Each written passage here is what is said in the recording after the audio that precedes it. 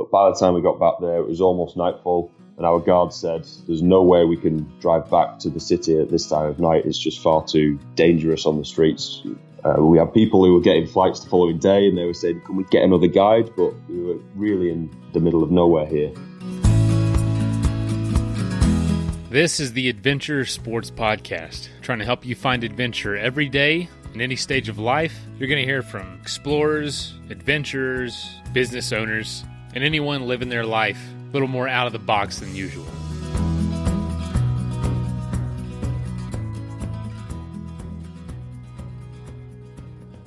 So back in 2017, episode 330, we talked to Ollie France about his 108-day journey along the spine of Asia.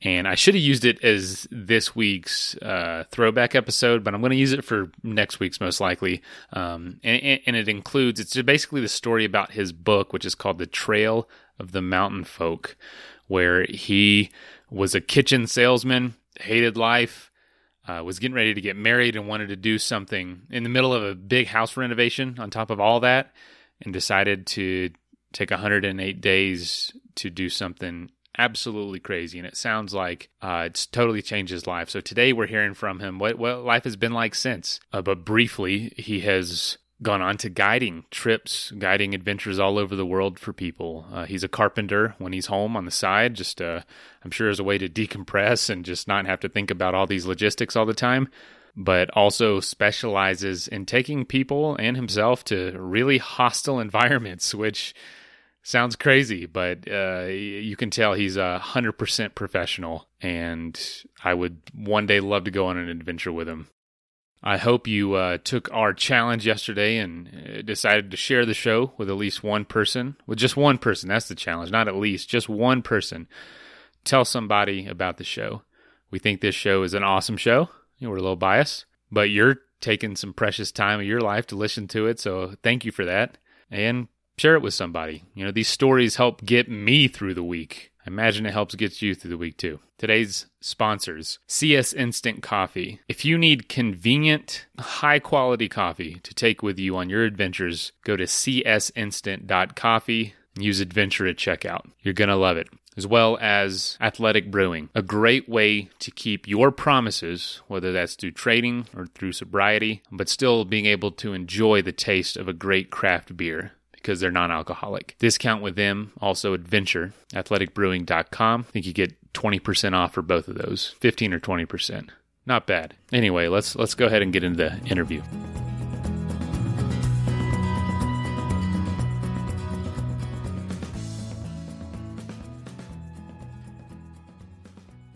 All right, folks. Well, welcome to the show.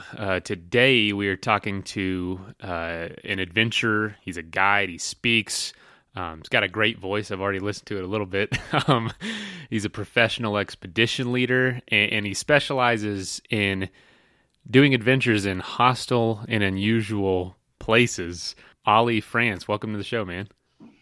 Thanks, Mason. It's an absolute pleasure to be here. Yeah, and I know we were just talking a little bit before, but you just got back from a trip. You're getting ready to do another one. But yeah, you mentioned mountain guide and speaker and a lead professional expedition leader. Is that what you do full time?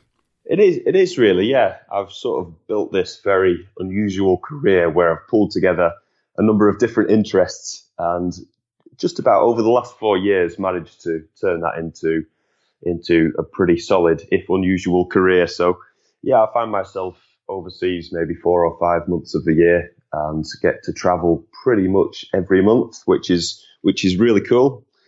When I'm back home, I'll try and do a bit of speaking if I get the opportunity. And I also run a small carpentry workshop and make and sell some various bespoke items, which sort of keeps me ticking over in between the adventures. But yeah, since applying myself to this career, it's really taken off, and very lucky to have a lot of adventures throughout the year. Does it work out pretty well?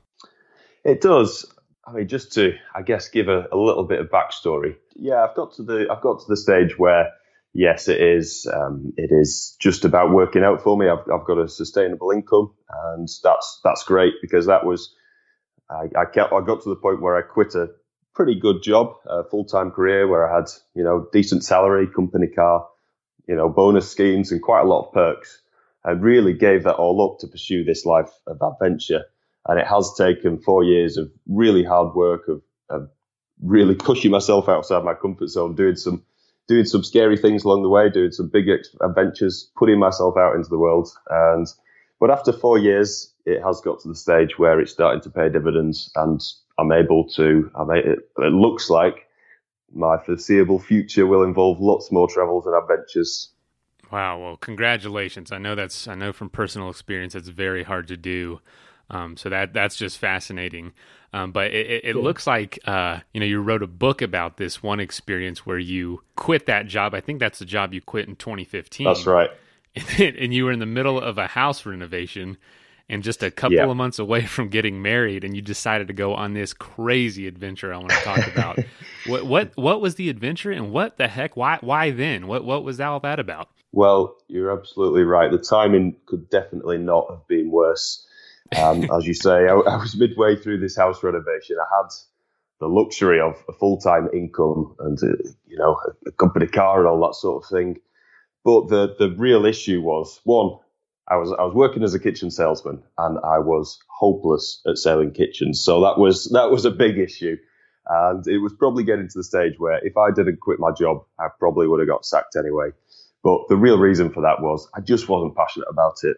I just wasn't. It didn't keep me occupied in my mind, and I found myself sort of, sitting around just questioning what I was doing. And I thought, you know what, it's now or never. I can see that my life isn't playing out the way I wanted it to.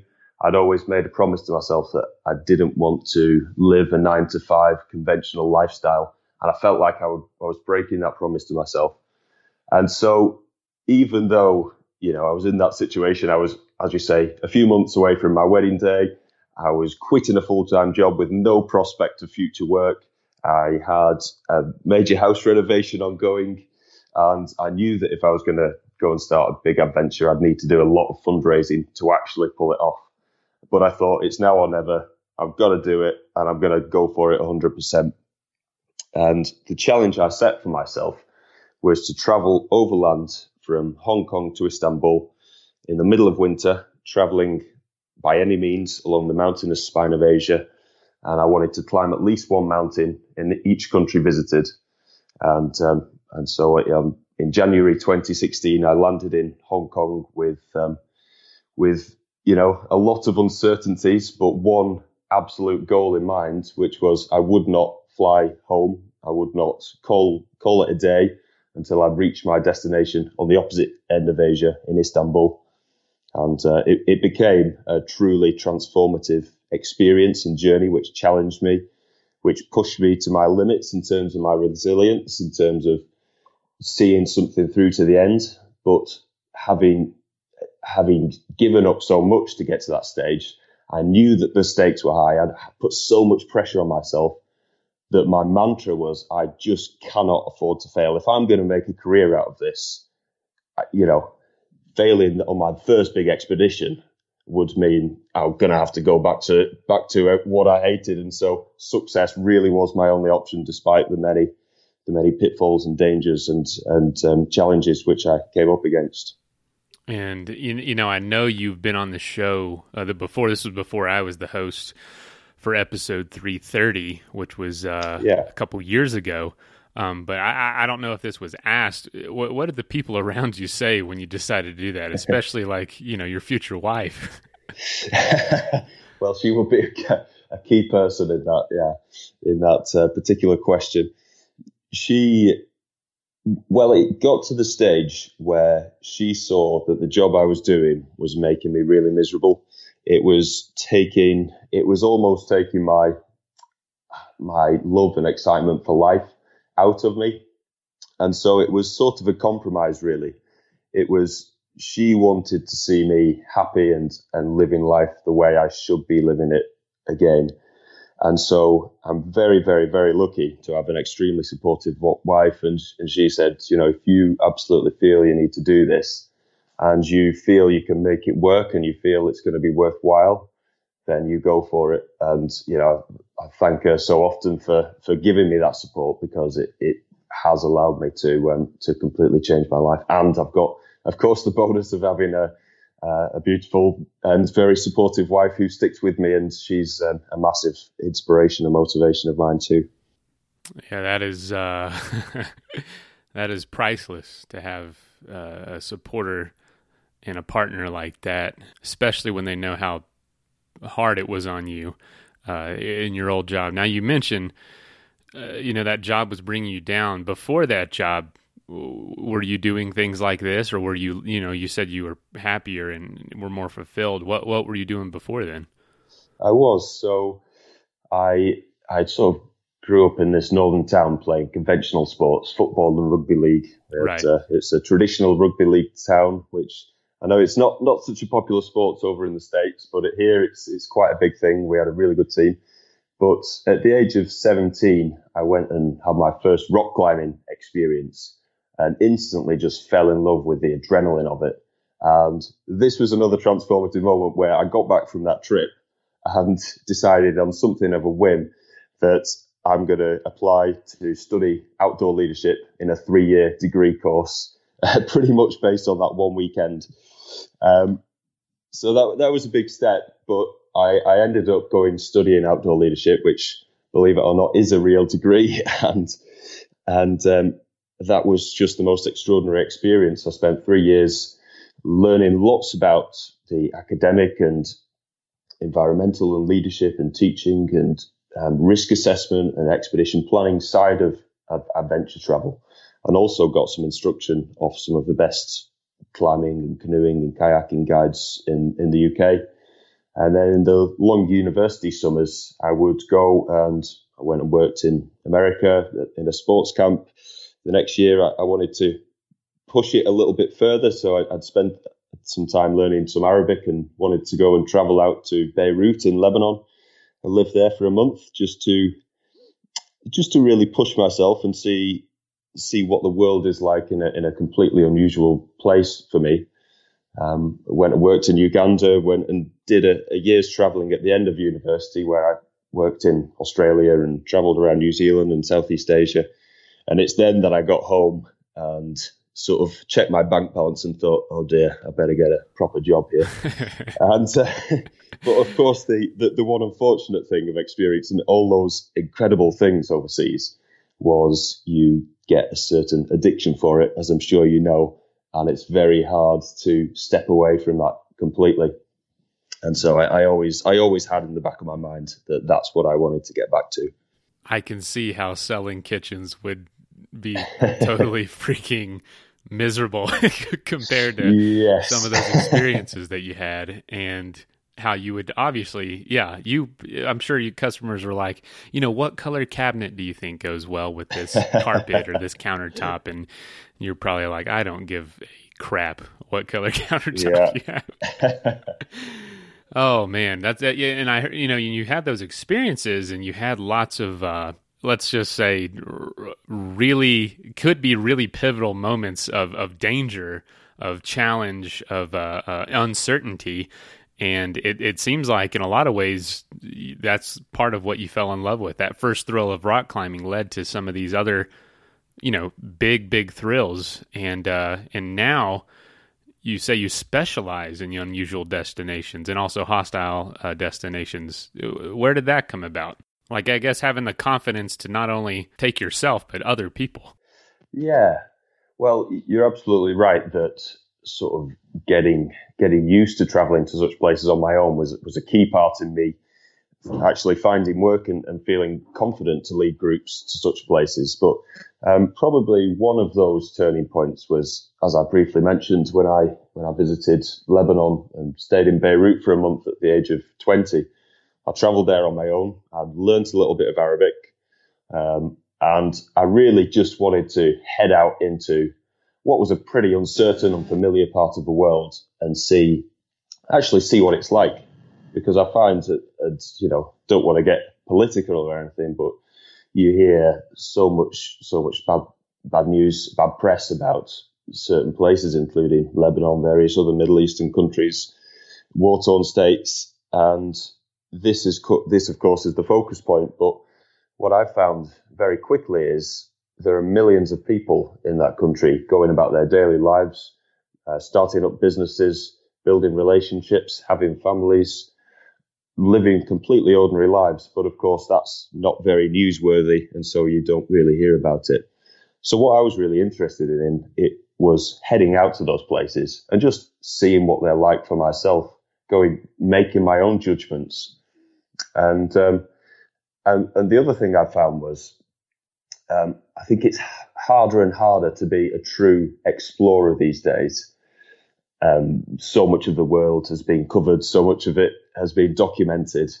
But where I found the cutting edges is actually in a lot of these places which have been off limits due to war or dictatorships or conflicts. And yet they hold some of the most incredible unseen places on our earth. And for me, it's been a real privilege to be really ambitious, set some ambitious challenges and go and explore some of those places where I really do feel like I'm one of very few people who's actually set eyes on those places. You know, you bring up a good point. You know, the news portrays a place as one way, and I'm sure when you told people the place you were going, it caused a lot of anxiety for them, the people that loved you. Mm. You have a story about a big misconception with that, where you realize, you know, people are just living normal lives here. Yeah, I mean, I guess I could pull out a story here. So a couple of years ago, once I'd led a couple of overseas trips, and I was asked by one of my employers if I wanted to go and lead a tour to Iraq. And this wasn't an expedition necessarily. This was sort of a cultural tour across northern Iraq. And of course, I had my doubts, but I trusted that this particular region would be safe and that we had some really good contacts there, and decided to go for it.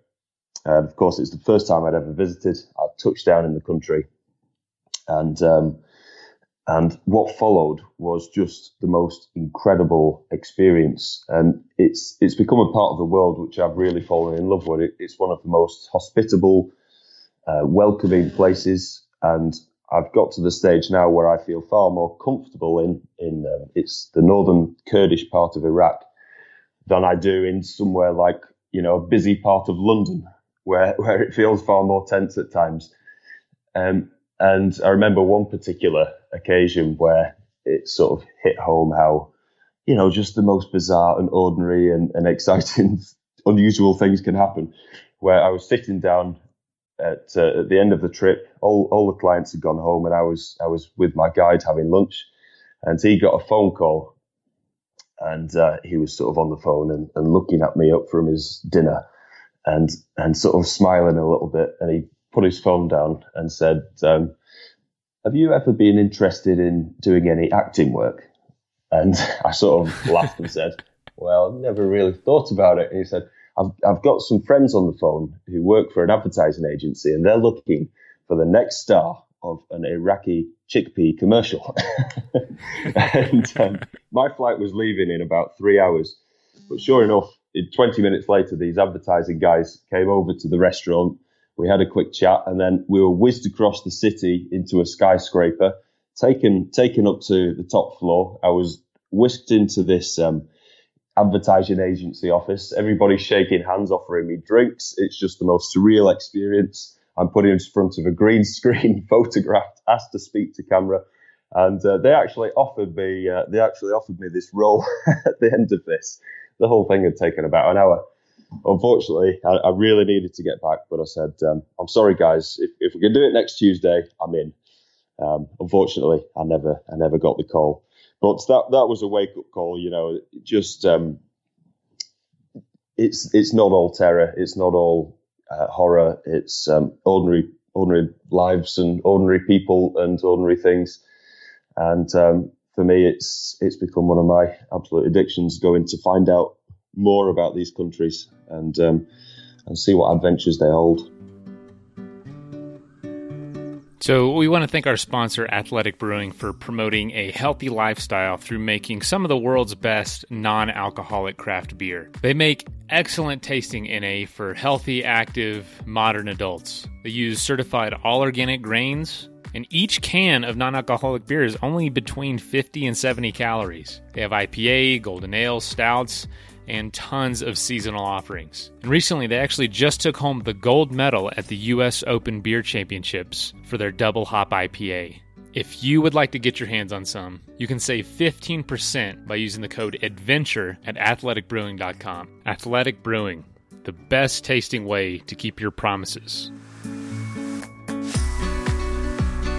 And I also want to thank our sponsor, CS Instant Coffee, for making this show happen. They make 100% Arabica instant coffee. They use compostable packaging, and each package makes about 20 ounces of coffee. So I'll take one of those with me on an overnight trip, and it makes 2 pretty good-sized cups of coffee. And it's an awesome feeling knowing I can just throw that in my backpack, find some hot water, and I'm good to go. Save 20% by using the code ADVENTURE at csinstant.coffee.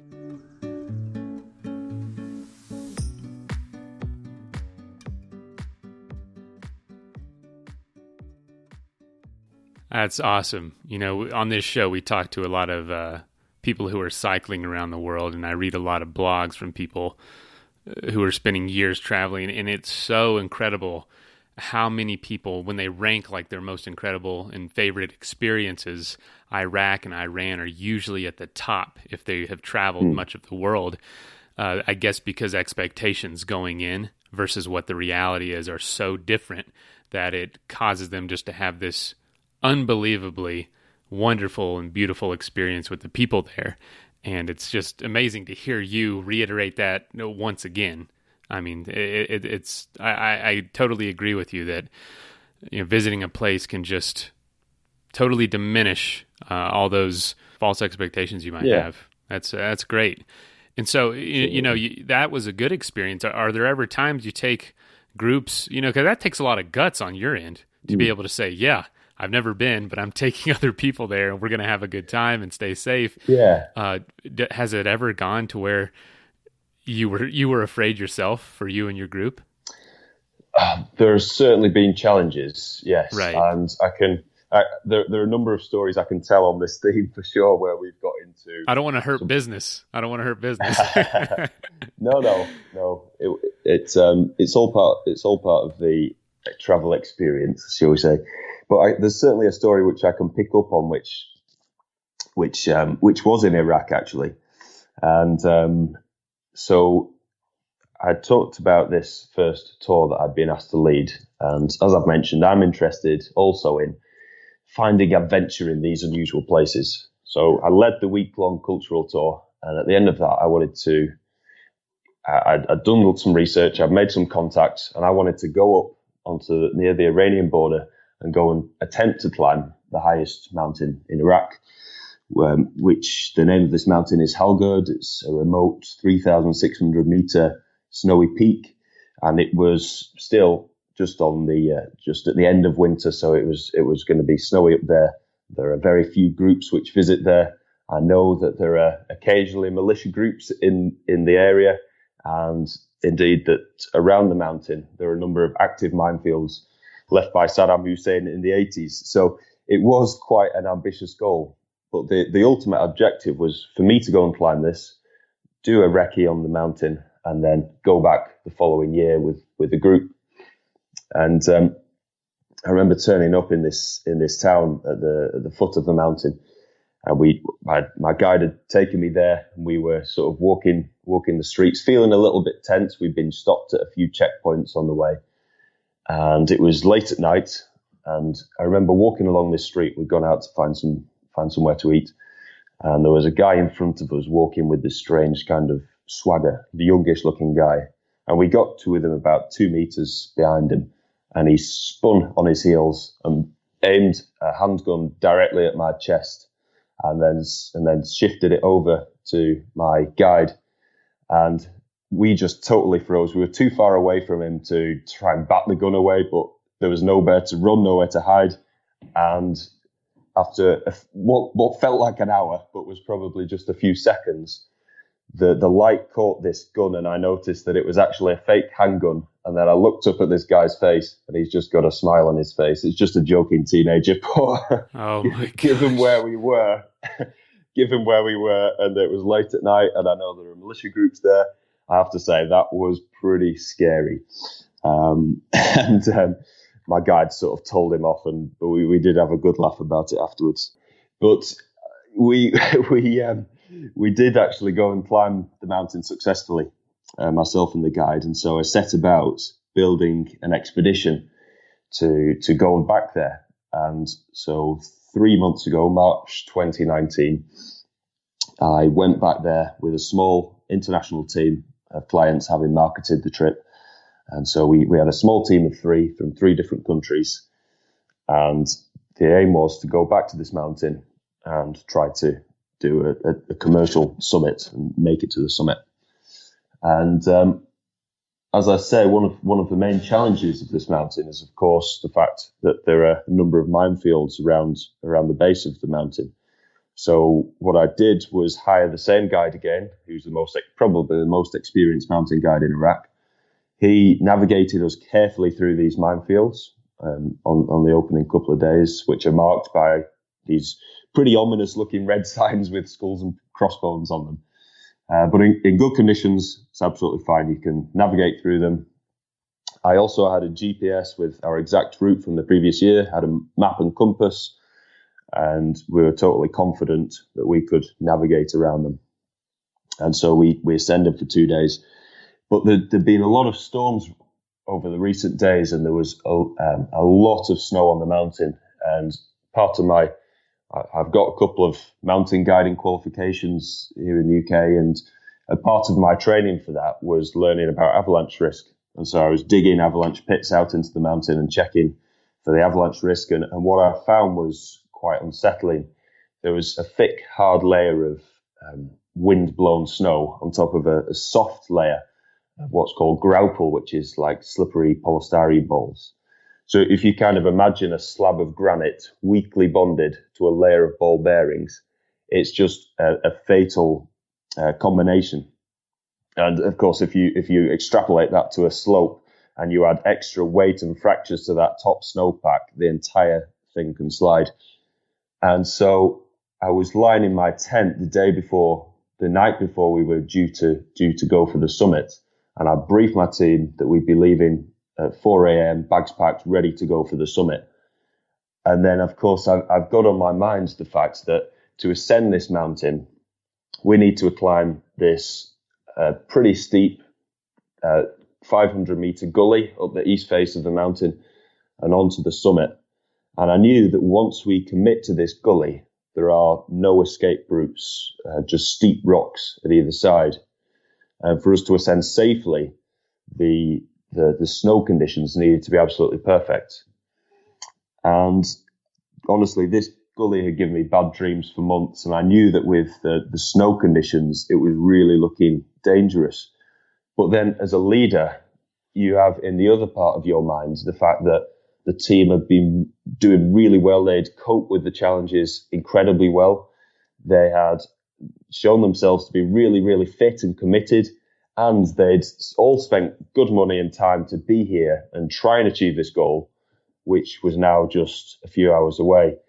And so I definitely felt the sense that night that I had the weight of 18 months of planning and potentially the lives of 4 people resting on my shoulders.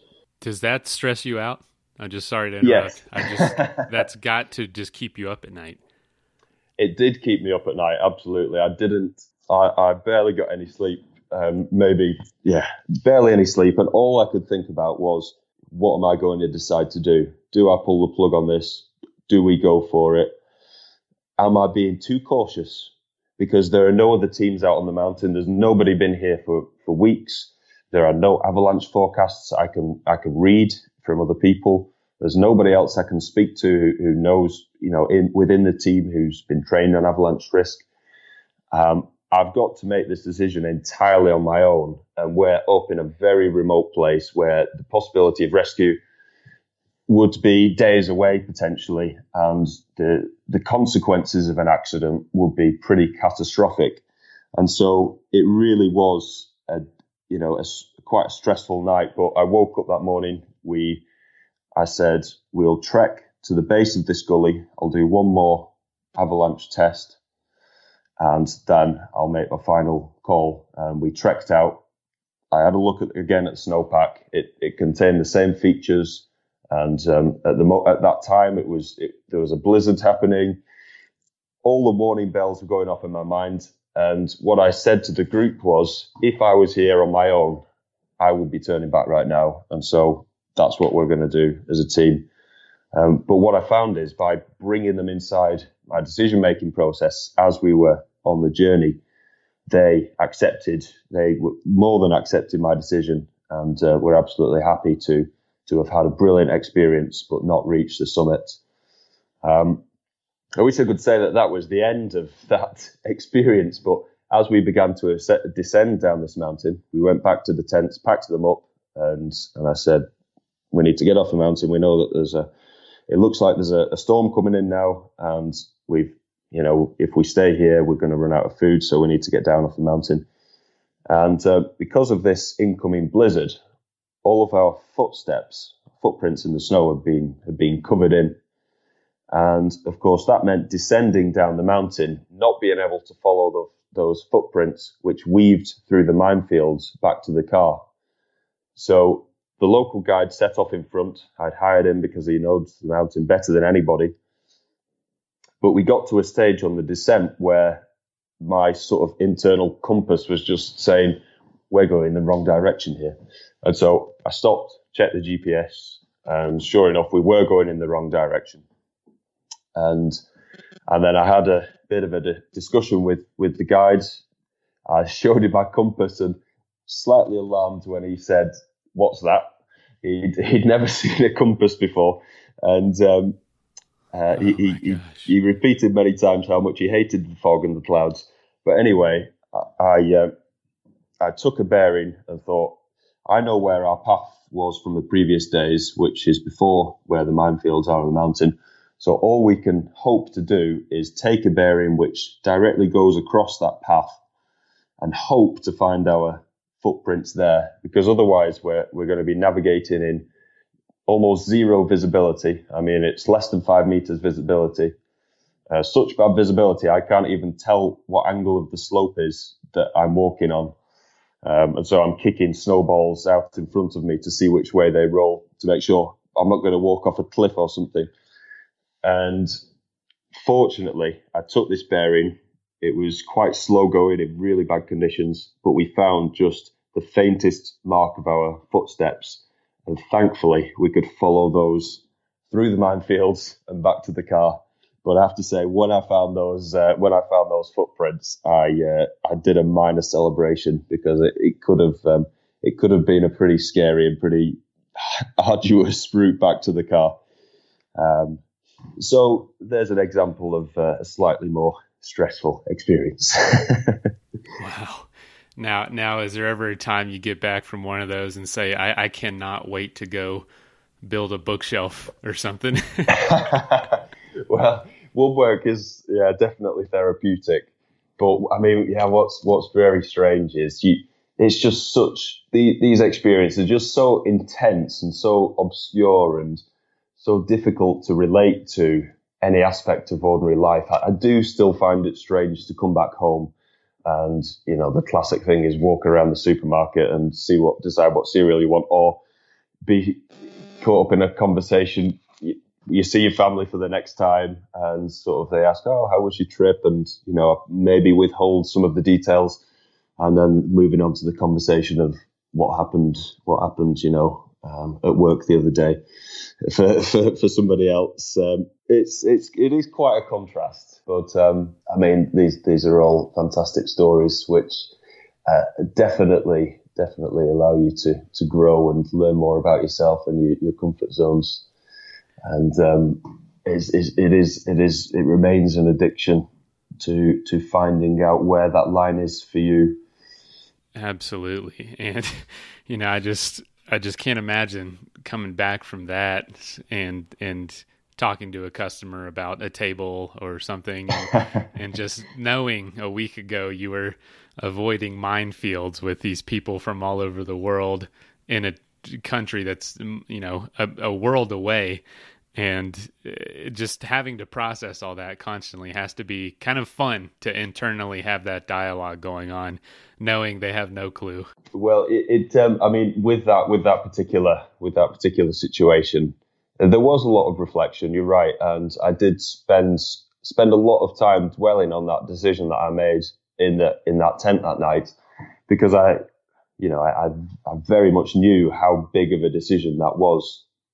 I was effectively taking away from my team the goal that they'd been working towards for so long. But I've spoken to other experienced mountain guides since, talked them through the snow conditions that I'd observed, thought about it a lot. And, what makes me happy as a leader is the fact that I'm very, very confident that I made the right decision. And furthermore, when I first met the group, I outlined what my 2 goals were for the expedition, and the order of these goals is really important. I said, number 1, we're here undertaking a really challenging goal. So my number 1 objective is to get everyone home safely. And my number 2 objective is to climb the mountain. And as I say, the order of those goals is really important. And what did it for me was, at the end of that trip, all 3 members of the expedition team have talked about joining me for a future expedition and, continuing with future journeys. And the other thing that, of course, occurred to me with that is, it's already an extremely challenging thing to go and try and do. So if you push people, if you make it more dangerous than it needs to be, if you frighten people, they're never going to want to come back on an expedition with me. They're not going to have a satisfying, rewarding experience. Right. But we can know as a team that we've pushed ourselves, we've done our best, but ultimately mountains are mountains and you've got to respect them. And we made the right decision. That's, the mountain's going to be there. And I guarantee they did not sign up to be put in incredibly dangerous situations. They've signed up to be put in, adventurous situations, but yeah, it's your call. Absolutely. To be able to do that. Now, not only the weather and the mountains and the conditions, but also the areas, all that combined can create situations that are pretty intense compared to other guiding services or other guides have to deal with. Does that ever cause you to say, I just can't keep doing this? It's too stressful. Well, there are definitely things I wouldn't do. There are lots of things I've considered, and then I've thought, no, that's just too crazy. That's just a step too far. And so I do definitely have my limits. I'm not. People might disagree. People listening to this might disagree, but I don't think I'm totally crazy. But one thing that I do more, to a very high degree, is I plan and I plan and I plan to all eventualities. So I can give you an example of that for this expedition. I knew that there were the minefields around the mountain, and so I needed to have an exceptional plan to make sure I was extremely confident that they could be avoided. And so here's the process I go through. Number 1, I had the most experienced guide who could navigate us around the minefields. But then in my mind, I'm thinking, what if he gets lost? I've then got a GPS with our exact route saved from the previous year. But what if the battery dies on the GPS? I've then got a map and compass, which I can use to navigate, and which I've been quite highly trained in navigation to do that. But what if the map blows out my hand and down the mountain? I then know we can turn on our heels and follow our footsteps back to the car on the low reaches of the peak. But what if, in the worst case scenario, we do end up in a minefield and somebody gets injured? I've got a comprehensive first aid kit in my rucksack. I'm first aid trained. I've got a satellite phone. We can call our local fixer with a 4x4. He can come to our location, or we can call in a helicopter if we're too remote.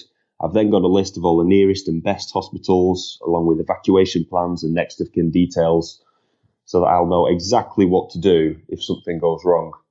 And it really, what going to these places is all about as a leader, for sure, is planning and preparation and having backups and having safety procedures in place. And if at any point you think there's a gap in this safety procedure. So if something could happen here, which I feel is out of my control, then I'll call the whole thing off and I'll go back to the drawing board and try a different idea.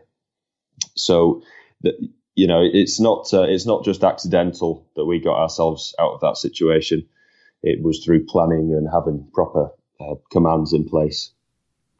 Yeah, man, that's the side of it that a lot of people don't see, and frankly don't want to deal with. Yeah, I'm sure you see some people who don't operate to that level. Yeah, you certainly do, and really, I'm here to have adventures for a long time, and so I'm very much enjoying my life at the minute, and I wouldn't risk doing anything which I felt was outside of my control. Yeah, absolutely not. So I know you've had, like you had that you were at gunpoint, ended up being a fake gun, but it could have easily been a real gun, and you ended up taking a group to that same area in the next trip. Do you like to go back to the same places and have the same sort of experiences so you can get to know the place? And if so, do you try to go check it out yourself first? I mean, I'd like to explore new places, of course, and I'm very lucky to travel to lots of new destinations and lead teams to places that I haven't been to before. But if I've not already been to that country and done a reconnaissance trip, then somebody else will have. One of my colleagues will have. They'll have been out into that country. They'll have established a network of local contacts. They'll have done lots of research. Everything will be in place. I'll be presented with lots of information that I need to know, and then I can go out and carry out the expedition, whether I personally or somebody else has recce'd it before. And that's a really important thing to do. There are a couple of other things that I personally do. I really monitor the situation in the country to get a feel for it. And there are a couple of ways of doing that I find useful. You can use the government's, various governments. I know the State Department has one, the Foreign Commonwealth Office have one. It's like a travel advice service where they'll give you advice on every country across the world, what the risks are, what the dangers are, if they think it's safe to go there, if they advise against you going there. So that's one tool. Another really useful tool, perhaps, which is much more specific actually and up to date, is a brilliant website called UA Live Map. And I've no connections with them, but I do think it's a very useful website for people to use, especially if you're going to a potentially hostile country. That will have up to the minute details on any terror or crime related problems within any given country. So you can see what's happening in different areas and just get a good sense of that area. And if it's particularly hot, if it's particularly dangerous at that time, then it's not unusual for us to cancel trips if we feel the risk is too high. And again, having a good network of local contacts who are well connected, that really helps because they can feed back information on what the situation's like there. And if they feel it's too dangerous, we'll listen to them and we take their word for it. So, I mean, yes, we do have lots of measures in place to make sure that we're not taking unnecessary risks. Definitely know what you're doing because, we talk to people who are guides and, that's obviously a certain level of risk. But when you're kind of specializing in taking the people to these unique places where there isn't as many resources, you really have to know what you're going. And how many places, how many countries have you led people? I've personally visited over 60 countries and now led groups through 16 countries mainly across Asia and Africa. So, oh my gosh, 16 countries. Yeah, that's just over the last 3 years, and so got quite a few more in the pipeline. Holy cow! So business is going well. It's good. Yeah, it's good. Like I say, it's not all mine. I work for 3 different companies, one of which I co-founded. 2 others employ me to lead various trips. So yeah, business is good. I can't complain. Wow, man, that's 16 countries in 3 years and 60 countries yourself. That's a lot of travel, Yeah. and that's a lot of time away from home. What has been one of your favorite trips in the last 3 years that you've led, and what's been something that has been, oh, I don't care to ever repeat that again? Yeah, one trip. Let me see.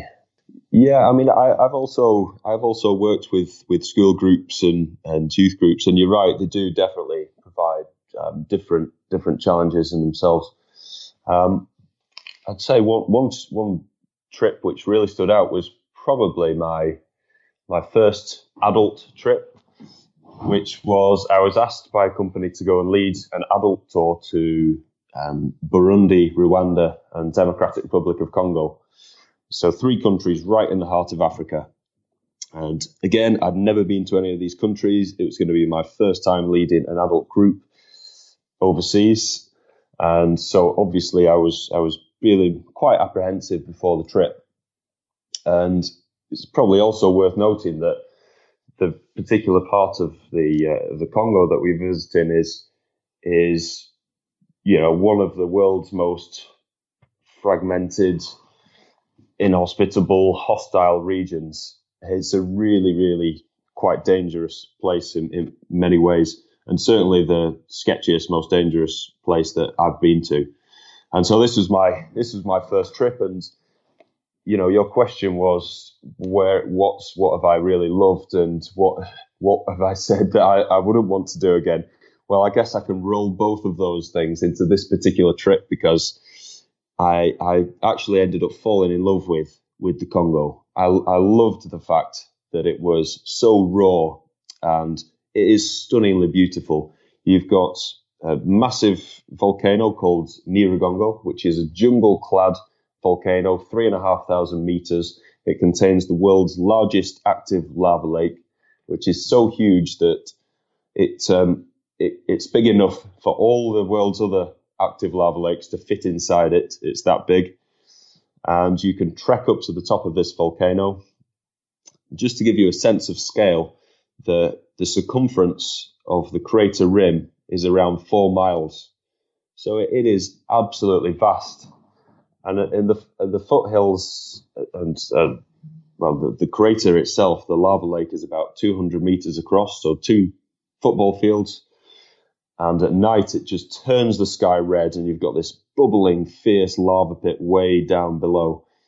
And then at the foothills of this volcano, you've got Virunga National Park, which is one of the very few places in the world where you can find mountain gorillas. And so you can go and trek through and find mountain gorillas in places where barely anybody goes.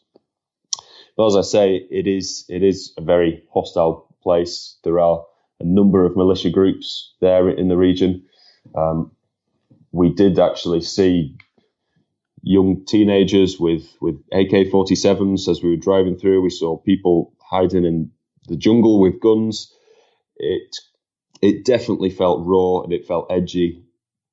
And I'll tell you one particular story, which maybe sums up a not so fun side again of travel to some of these places.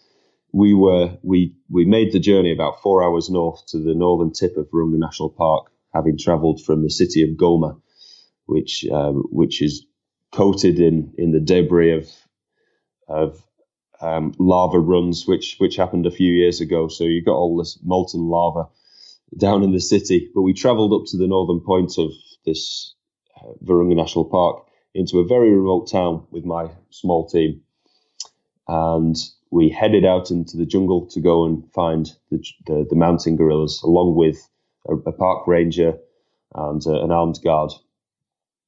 And as we got into the jungle, we found these gorillas, which was an incredible experience. And we knew that no other tourist groups had been there for about 6 months to this particular area of the park. And we got into the jungle, saw the mountain gorillas, stayed with them within meters, watching them for an hour or so. And it was an absolutely incredible experience. But just towards the end of that hour, this immense thunderstorm rolled in. The weather just got really, really bad, very remote. And I actually had a slightly older guy on my team. And as we were heading out of the forest, he took a bad fall, banged his knee, and he was really struggling. I ended up helping him back to the car. But by the time we got back there, it was almost nightfall. And our guard said, "Look, there's no way we can drive back to the city at this time of night. It's just far too dangerous on the streets."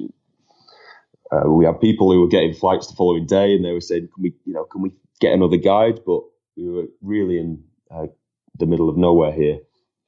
So we ended up having to stay in this local village. There was one little guest house there, and we didn't have any food. Well, we had very limited food. We split that amongst us.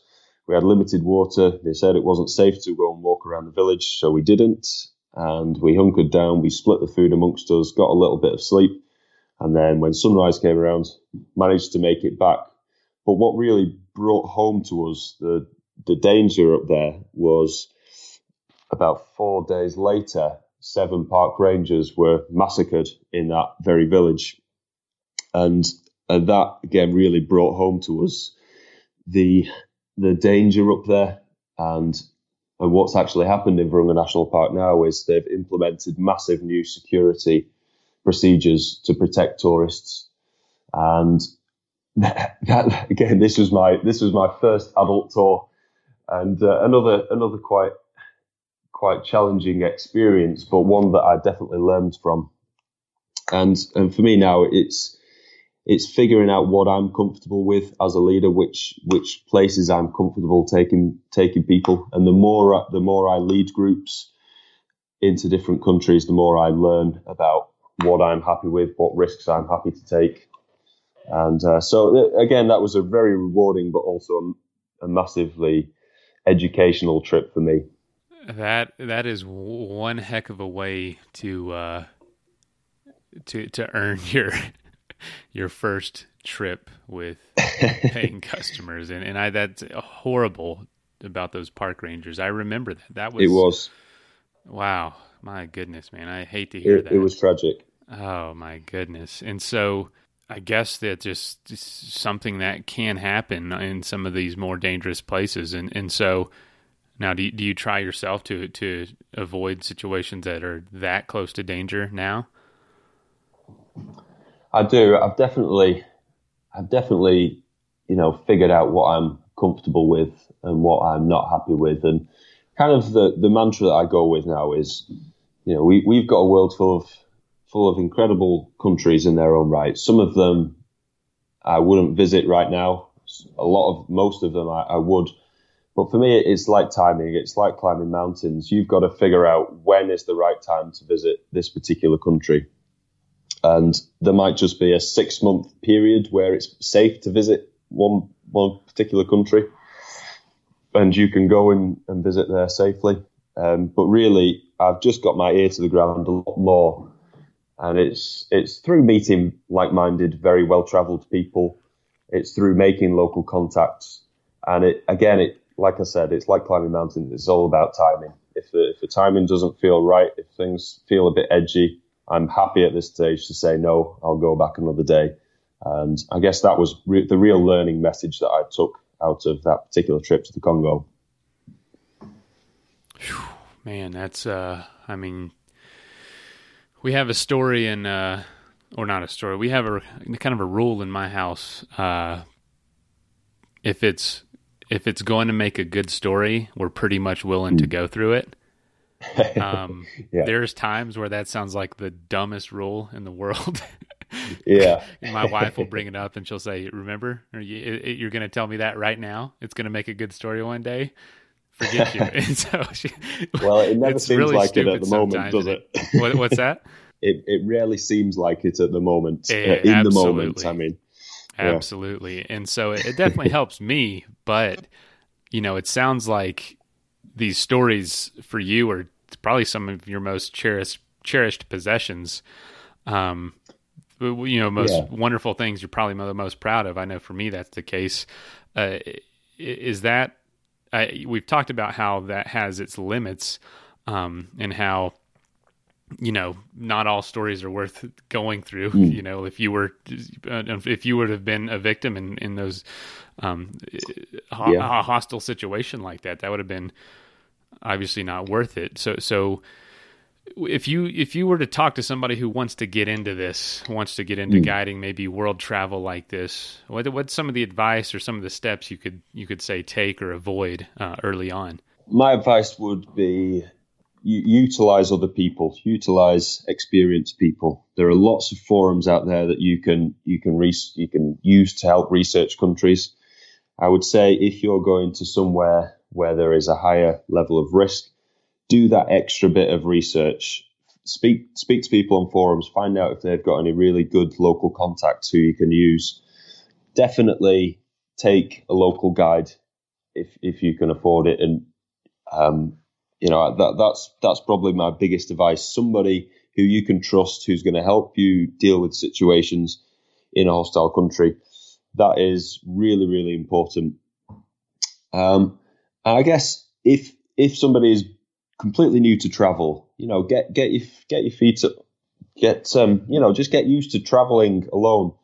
Go to some more well-traveled places first. Just get that kind of travel situational awareness, and that's really a key word for me when I'm leading groups, is understanding where the risks lie, and really being aware of your surroundings. And I think just travel and being, just getting familiar with where scams might happen, who might want to take advantage of you, figuring out how to get yourself out of situations, knowing how to deal with problems when you can't speak the same language. All of these things are going to help you a lot if and when you decide to push your travel to the next level. And of course, utilize those couple of websites which I mentioned before, and make sure you're insured. Insurance also helps, essentially. Although I will say I've never had to use my travel insurance once, so I've got a clean record on that front. That's even more impressive, honestly, with some of these trips and how many places you've gone and taken people. Oh my goodness! Yeah. Wow. I wish I could just continue talking because this is incredibly interesting. But I would like to ask, what's on the horizon for you? What do you got looking forward to in the next year or so? Well, I've got a few more interesting expeditions that I'll be leading. In 2 weeks' time, I'm going to be flying out to Zambia, Botswana, and Namibia, leading a 25-day expedition there. That's for a young school team, actually. So that I'm really looking forward to that one. I've then got trips lined up to Iran, Ethiopia. I'm going back to Somalia for the second time, going to a fascinating little island called Socotra, which is a Yemeni island out in the Red Sea. It's a real jewel, really incredible. They call it the Galapagos of the Red Sea, but it's extremely hard to visit. It does look like, though, we've set up an expedition to go there. I also got another trip lined up to Sierra Leone and Liberia. So those are all jobs for me, which I feel, very, very, very privileged to say. But in amongst all that, I would like next year in 2020 to line up a couple of personal challenges. So not leading teams, but going out on my own or with a friend to take on a couple of more ambitious challenges, which, really just to test myself and see how I'm getting on in terms of my skills and my expedition knowledge. And so I've got a couple of exciting trips up my sleeve, which I'm still in the planning stages, but for sure in 2020, I plan to do a couple of big, exciting expeditions. So nothing you can share right yet? When I know that it's certain and I know that I've committed to it, it'll be out in the wide world and I'll be doing it for sure. But I like to make sure it's planned for. And once I've committed to something, it's happening. And as I say, whoever's following my progress will know about it. All right. Well, speaking of which, go ahead and share. I'd love to hear how people can follow you, your website, how they can become a customer if they'd like, and also share anything else you were wanting to share during the interview. Yeah, well, I am on social media, mainly on Instagram. I'm pretty rubbish at social media, so I could do with a few more people connecting with me, a few more like-minded people. I'm too busy traveling and not on them enough, but I do love the atmosphere on Instagram, so you can come and find me at Ollie_France. Come and say hi. Definitely love to connect with more adventurous people. There's also my website, oliverfrance.com, and you can check that out. I've got my first book up there, which details my journey from Hong Kong to Istanbul, which contains lots of trials and tribulations, from being detained and having more fun around minefields and avalanches and sneaking into Tibetan festivals and all kinds of mad stories, just in the similar vein to what I've shared already. And I also do a little bit of public speaking about my adventures and leadership in hostile places, which I'm really enjoying at the moment. I've just got back from a trip to Croatia, speaking at a conference there. So definitely, if there's anybody listening to this who's organising an event, give me a shout. But just anybody come and connect. I'm easy to find. Search my name and you'll find me. Yeah, you've got a unique name, at least to me. I like it. It flows nice. Yeah. Oliver France. Thank you. Well, Ollie, I really appreciate you being on the show again. I know that was a different host at that time, and we might have repeated some of the same things, and I apologize for that. But yeah, I'll be happy to plug all those links. You plug your book, and also anything else we talked about, and some of those websites too that you mentioned. If you don't mind sending those over to me, I'd love to share that, because I think that'd be valuable to a lot of our listeners. Yeah, totally. All right. Yeah. All right. It's been a pleasure. Thanks again, Mason, and all the best to you and your listeners. Thank you so much. And have fun in all your travels this year. Thank you. All right. Cheers, Mason. All right. Bye. Well, first of all, thank you so much for listening to this episode. It really means the world to us that you want to spend your time with us. If you'd like to help us further, please just leave us a review on iTunes, share us on social media, tell your friends about us. You can become a patron, a supporter of the show for $5 a month at patreon.com/Adventure Sports Podcast. And if you know somebody that would make a good guest, reach out. We're always looking for good adventure and outdoor stories. And lastly, thank you to our sponsors, whose messages follow right now. Athletic Brewing makes the best non-alcoholic craft beer. Go to their website at athleticbrewing.com and use the code in our show notes to save 15% on your first order. After all this adventure talk, if you're needing some gear yourself, but you need some advice before buying, go to backpacktribe.com, where you can ask questions to the owners who have experience with all the gear, as well as all of it for sale right there on their website.